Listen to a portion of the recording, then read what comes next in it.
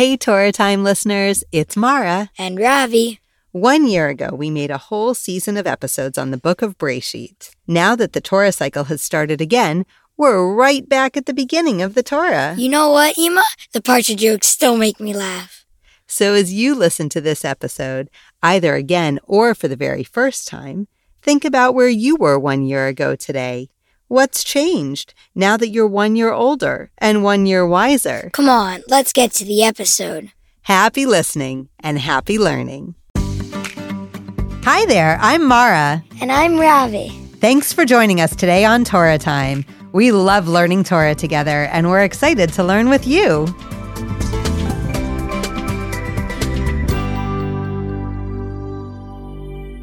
Hey, Emo, where do space cows live? Where, Ravi?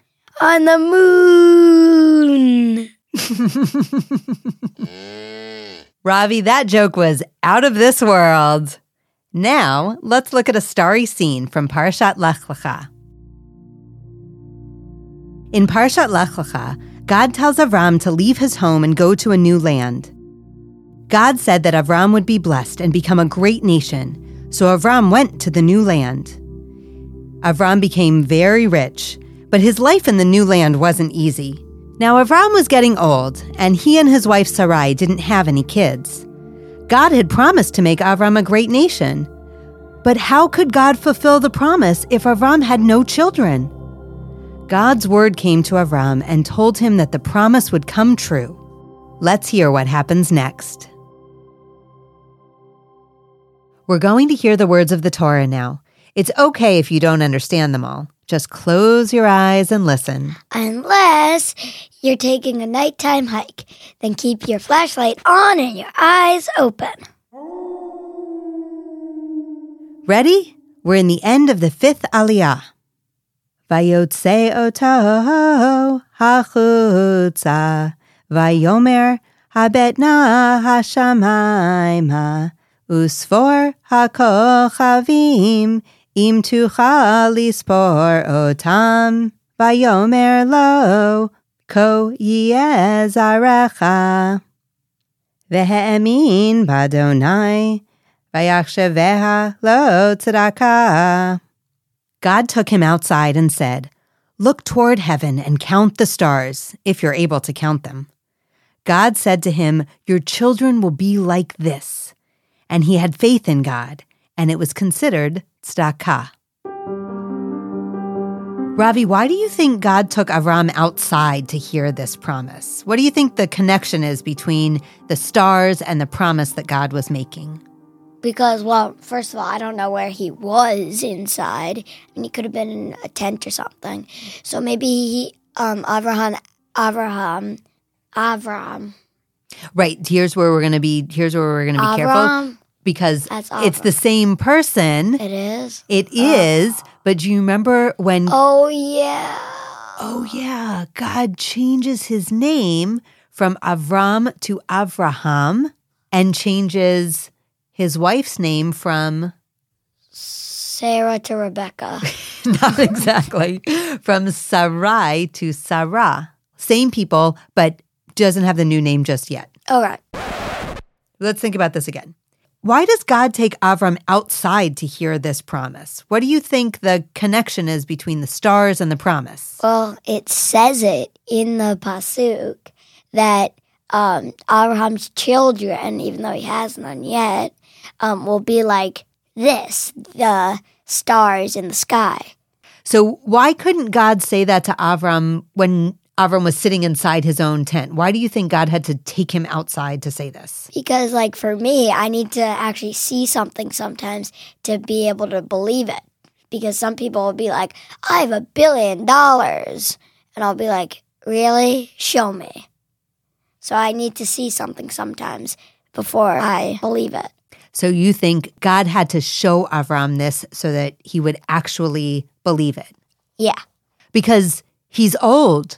His wife is old. They have no children yet. So if someone Imagine way into the future, you're super old and someone tells you that you are going to have as many children as the stars in the sky. Are you likely to believe them? No, because I'm old and I already have no children. And there are billion, trillion, quazillion stars in the sky. Right. Pretend you're Avram for a second and you're standing under this massive sky filled with stars. How do you think Avram felt? Amazed or flabbergasted. Why flabbergasted? Because Avraham must have not believed God. Well, I know it says, and he had faith in God. But still, it's like, I'm going to have a bunch of children, and I'm really old, and I don't have any children yet. That's kind of hard to believe. It's kind of hard to believe. Even if you're seeing the stars, you're not actually seeing you have all those children.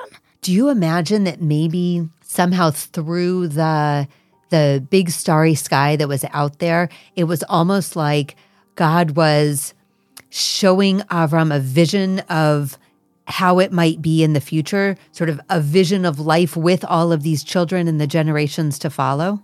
You know what it makes me think of? You know that scene in The Lion King where Simba's feeling really down and depressed, and Rafiki comes to him and he shows him the water, and then Mufasa's image comes up into the sky. Constellations. Into the constellations. So I imagine Avram looking up at this massive sky with all of these stars, but somehow the stars then form these pictures that might tell the story of what the future generations are going to be. And somehow maybe that gives Avram this faith to believe that God's promise is going to come true. What do you think about that? I like it. I never thought about it like that. You never thought about it that way. That's why I love when we can learn together, because you tell me things and you see things in a way that I never would have thought of before, and it gives me a new picture. And hopefully sometimes I can see things in a way different from you, and that gives you a new understanding. So what do you think that last phrase means? That it was considered tzedakah. What's tzedakah? People usually think of it as giving money to people. Giving money to people. Aren't there other kinds of tzedakah? So there are ways to understand it. If we look at the shoresh, the root of the word, tzedek means justice or righteousness, right? What is just and right and fair and sort of supposed to be.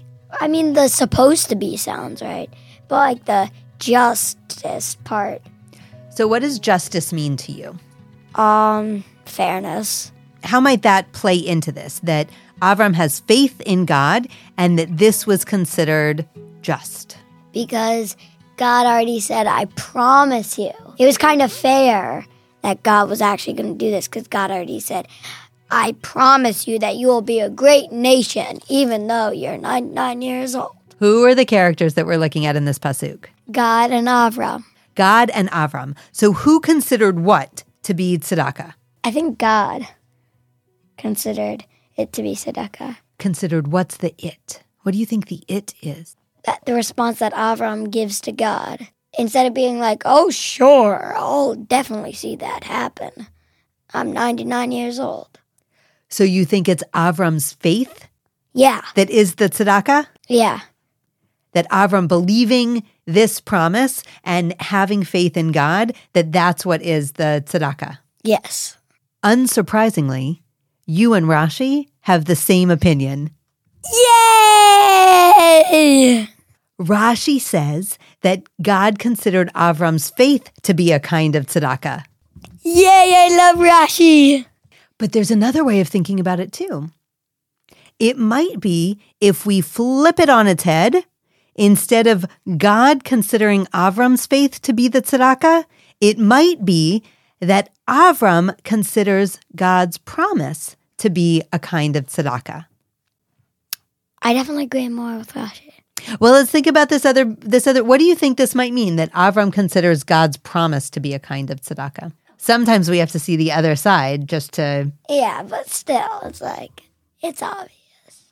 It's obvious that it's Rashi? Yeah. I mean, for you, it is. Wow, Ravi, I loved learning with you today, and we can talk more about the Parsha with the rest of our family over Shabbat. What do you think we should ask everyone at our Shabbat table? If they need to see something before they believe it.